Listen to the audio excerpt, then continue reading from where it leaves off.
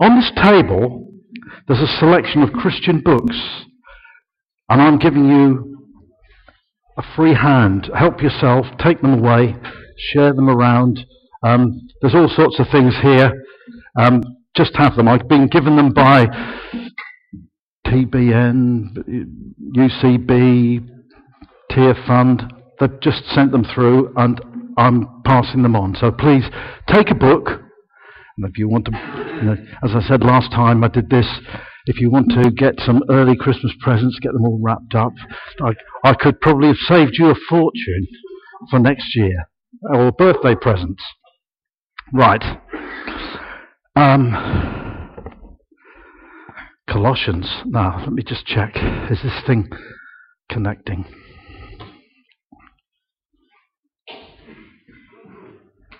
Yeah, it is.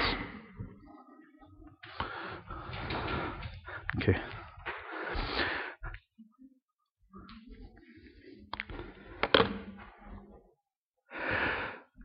What I want to ask you first and foremost this morning, by the way, we are going through the book of Colossians, and last week Barry kicked us off, and today it's me continuing, so in Colossians 2.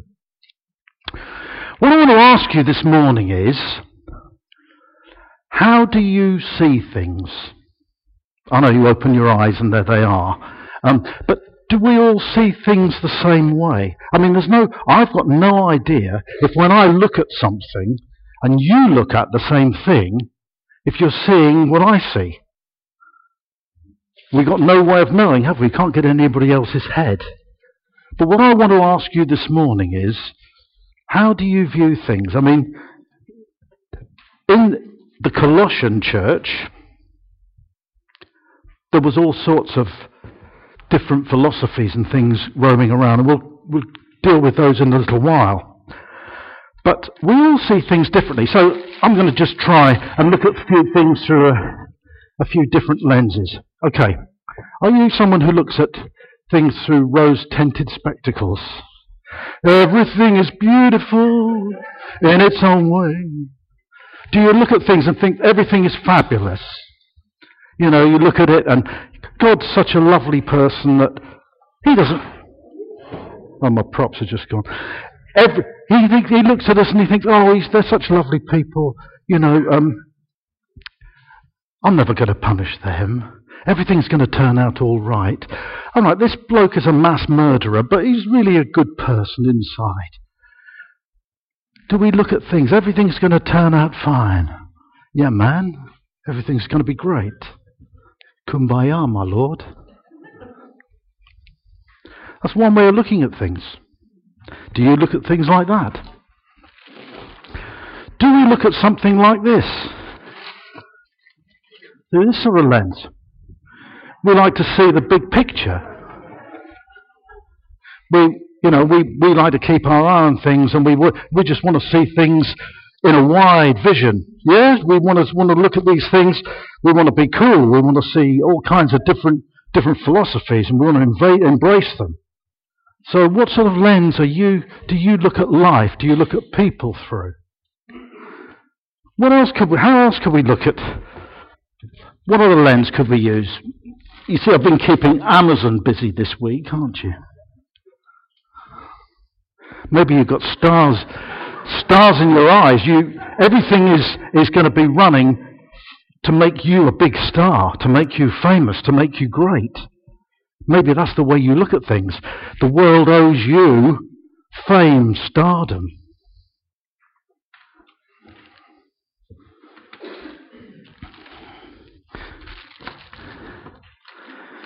These are great, these are.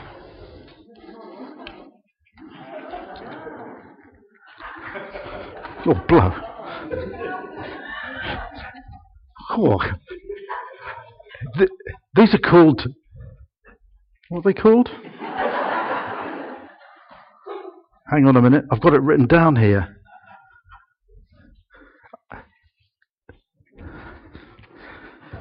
I can't remember what they're called, but they're called gas punk goggles or something, they are. And it's to do with science fiction with a Victorian twist. So maybe you're someone who's like rooted in the past, but want to be ultra-modern at the same time.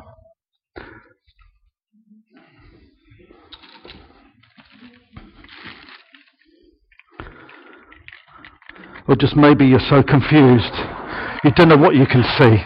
You've got no idea of what's going on at all. What lens do you view things through? And that's what I want to talk about this morning, because I think that's what Colossians is saying. This is what Paul is saying. You see, where do you get your views from? What's your baseline? Is it the BBC? I do hope not. Or any of the other mass media outlets? Is it YouTube? Is that where you get it all from? The newspaper, the Times perhaps? The Manchester Guardian? Or just known as the Guardian now? Where do you get your viewpoint, your focus on what's going on around you? You see, Paul's written this letter to the church in Colossae. And that church, Colossae is this town in Asia Minor, and there were all sorts of, there was Greek philosophy coming in, there was the Jewish tradition, there were all sorts of others. There's probably old Uncle Tom Cobley down the road had a few ideas as well. And all these things got mixed up. And therefore some of the people in the Colossian church also got mixed up. And so Paul is writing to them. See, there's a guy who was in the church, a guy called Epaphras, and he was not a Jew. He was a Gentile Christian, a bit like us, mostly, I'm sure. And he was there, but he went to see Paul. And while Paul was there was also this guy called Philemon who was there at the same time. We can read about him elsewhere. But Epaphras was saying to Paul, come on, this church is getting mixed up. And we need your help. So please, what can you do? And he couldn't come. Paul never visited the church at Colossae. He just wrote this letter. And one of the things... Oh, sorry, I should have... Has it gone off? Aha. Yeah, What's Your Focus is my title. But anyway, there was this thing in the Colossian church called dualism. Now, I'm going to put up a famous flag that's on our screens all the time. The flag of Ukraine.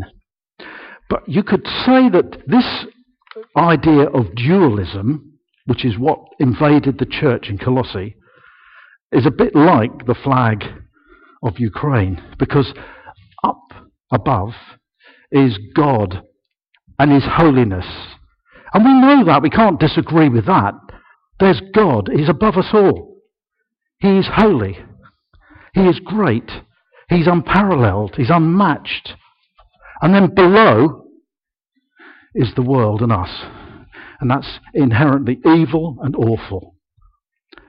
That's the dualism, it's the split. The thing was, if you wanted to get to God, you had to try and find a way through all sorts of beings which ran along this centre line here, dividing them, like angels and other spiritual entities who were there. And you had to find your own way through it.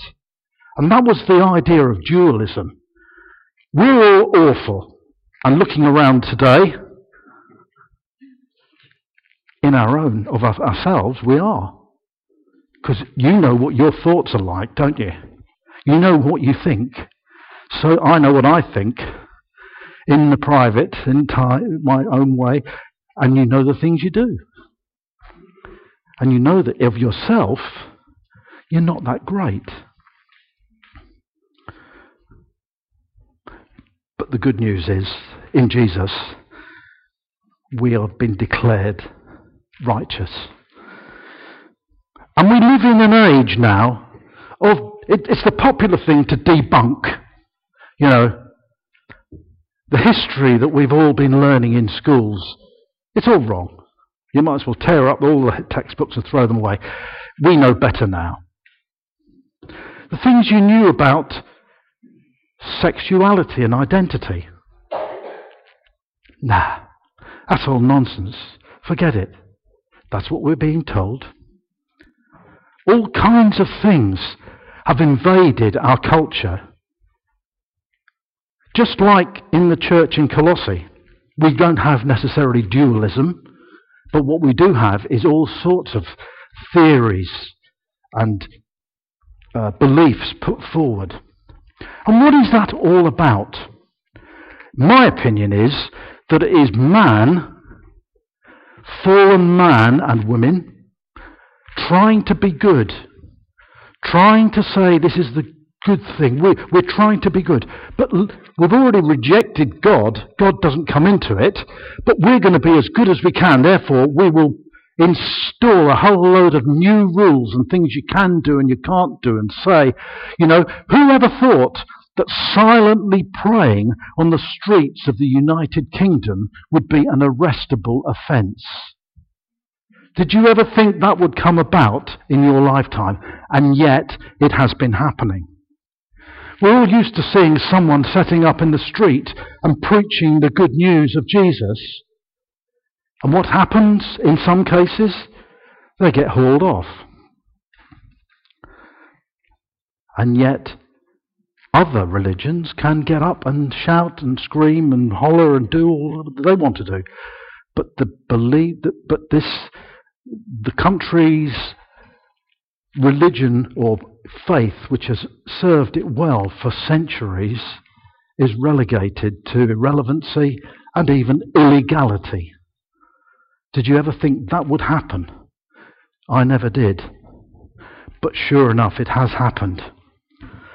So people trying to be good, but saying there's no God in all this, and yet they are under the authority of the opposite of God. Not the equal of God and opposite of God, but just the opposite of God. They're under the authority of the evil one. So our history's been distorted. Our heroes are really villains. Things we thought were settled are incorrect. The devil's at work. And Jesus said these things. In Matthew 13, he said, "This is why I speak to them in parables.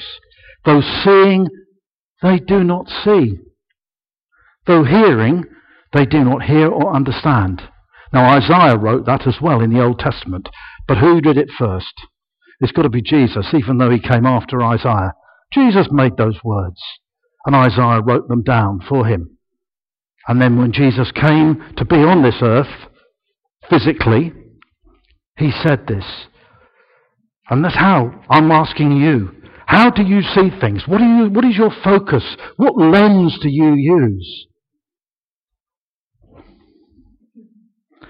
And this is again, now we're actually finally getting to Colossians. And this is what Paul writes. He says these words: "See to it that no one takes you captive through hollow and deceptive philosophy, which depends on human tradition and the elemental spiritual forces of this world rather than on Christ." Right up front, he's saying these words: don't listen to stuff that you are told just because you might think it comes from a good authority. Because there is only one good authority, and that is the Lord himself. The book, the Bible. It comes from human tradition and the elemental spiritual forces of this world rather than on Christ. So what are the elemental spiritual forces? What is it? Where's this all coming from? It's coming from the evil one. This stuff that we get bombarded with on our news. You can't even watch a fictional television program now without some subliminal message being thrown at us to say, this, does the BBC have done a new version of The Famous Five? These old stories that were written by Enid Blyton I read when I was growing up. And now, of course, George can't just be a tomboy. George has to be a transgender. And this is pumped out to our children.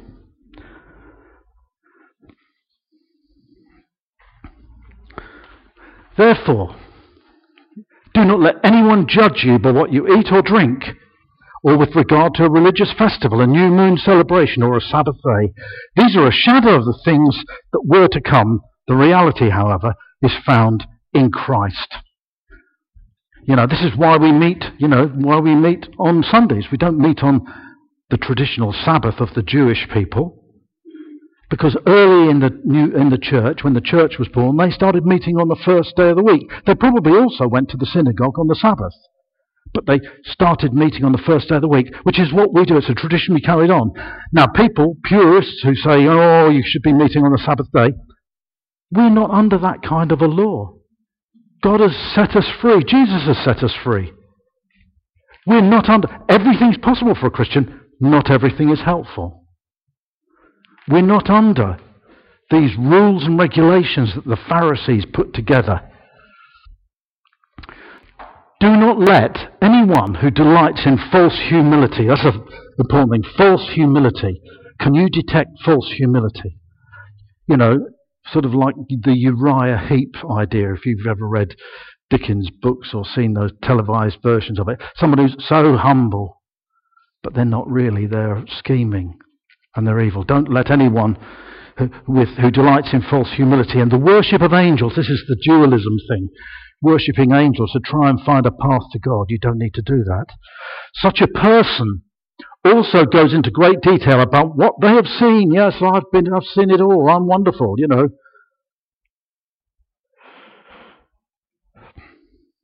They're puffed up with idle notions by their unspiritual mind. And I guess you can see, I've seen people who are quite clearly puffed up with their own self-importance in churches and in Christian organisations. And we need to ask God to give us the gift of discernment of spirits. We need it desperately so that we can see through the schemes that the devil is trying to inflict upon us.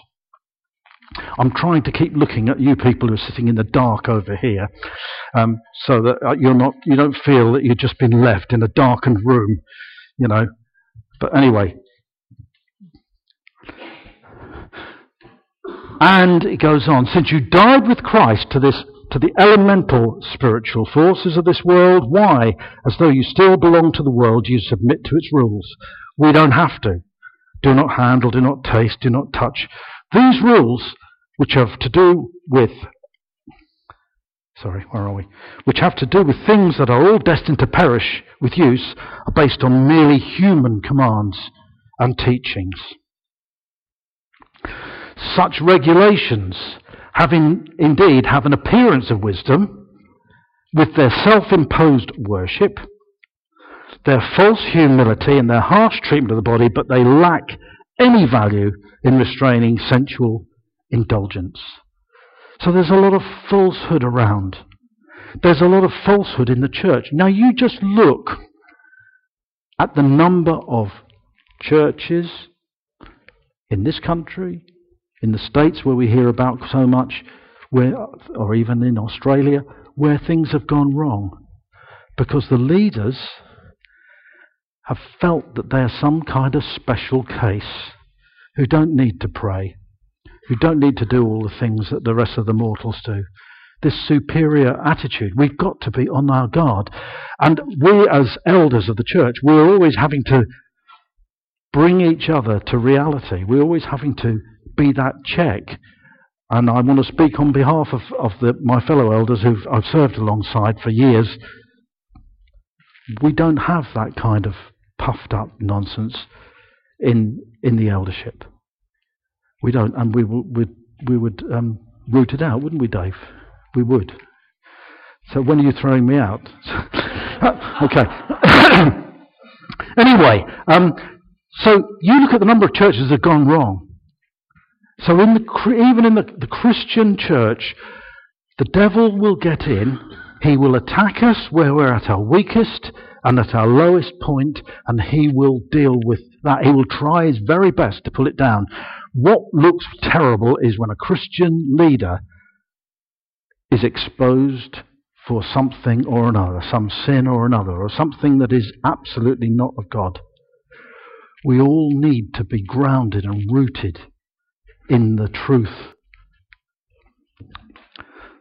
So those are the warnings. Hollow, deceptive philosophy, puffed up people who think they're so important, these rules and regulations that are pushed at us. Paul shows the way, and we start to see how we need to be looking at each other, at the Bible, at the Lord, at life, at the people around us, at the world, at politics, through the lens of the Holy Spirit, through God's lens. And he says this, so then, just as you received Christ Jesus as Lord, always the simplest is best, really. Jesus died for me on Calvary to set me free. It's these simple truths that you can believe as a child, and you can come to God and you can ask him to make you one of his children. You can repent of your sins and say, I want to turn away from this sinful life. And Jesus will come into your life by the Holy Spirit. Just so then, just as you received Christ Jesus as Lord, continue to live your lives in him, rooted and built up in him, strengthened in the faith as you were taught, and overflowing with thankfulness. These philosophies that you think of, nihilism and postmodernism and, existentialism, if we just look into God's word and look at the gospel and look at the truths there and accept those and live our lives by that, and look at God, look at things through God's eyes, then we won't go far wrong. For in Christ, all the fullness of the deity lives in bodily form. Jesus was really a man, but he was also really God. He was God in a human body, so that we could look in his face. The Bible says that if we look into the eyes, look into the face of God, we will die. But we could look in the face of Jesus, who is also God, and we would live.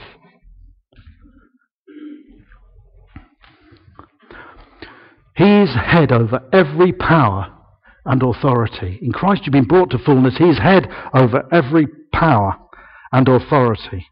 This power and simplicity of this message cuts through all this man-made philosophy, and we can start to see things the way God sees them.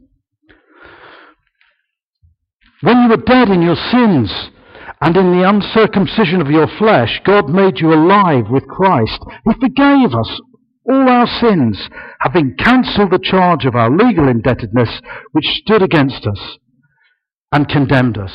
And he's taken it away, nailing it to the cross.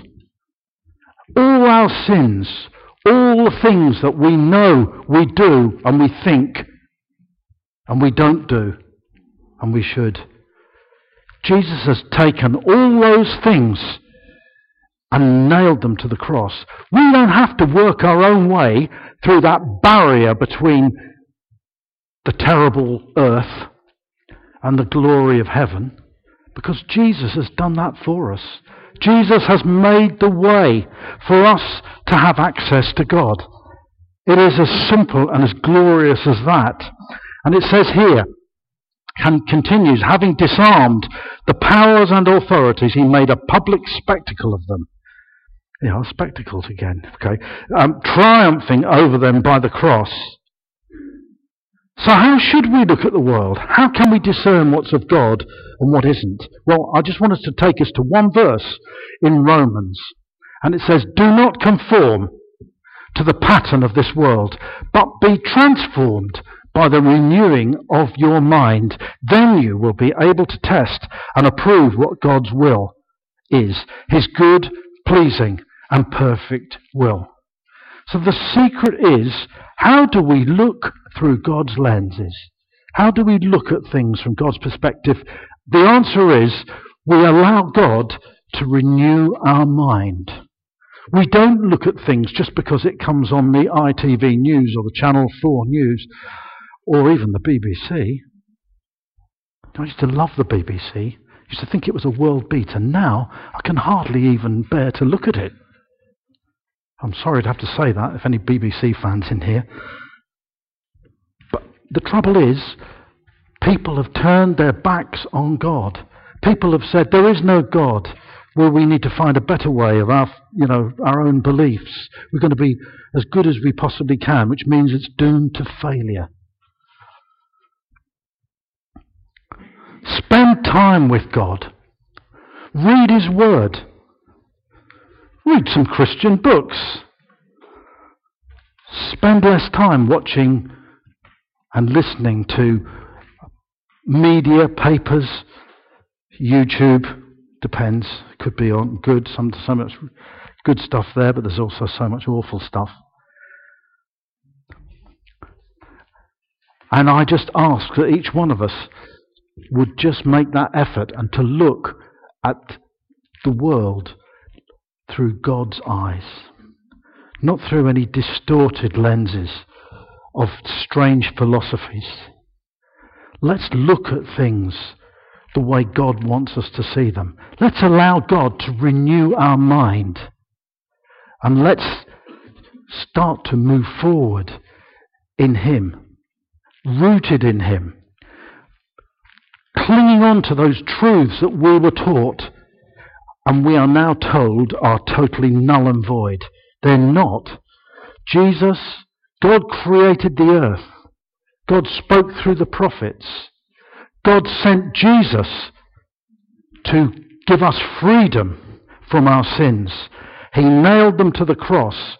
He rose triumphant. He's at the right hand of God now. I'm not trying to praise the creed or anything like that. But these things are true. But the good news, of course, is He's coming again. And you just look at the Middle East and what's going on out there, and you just tell me you don't think that's a likelihood.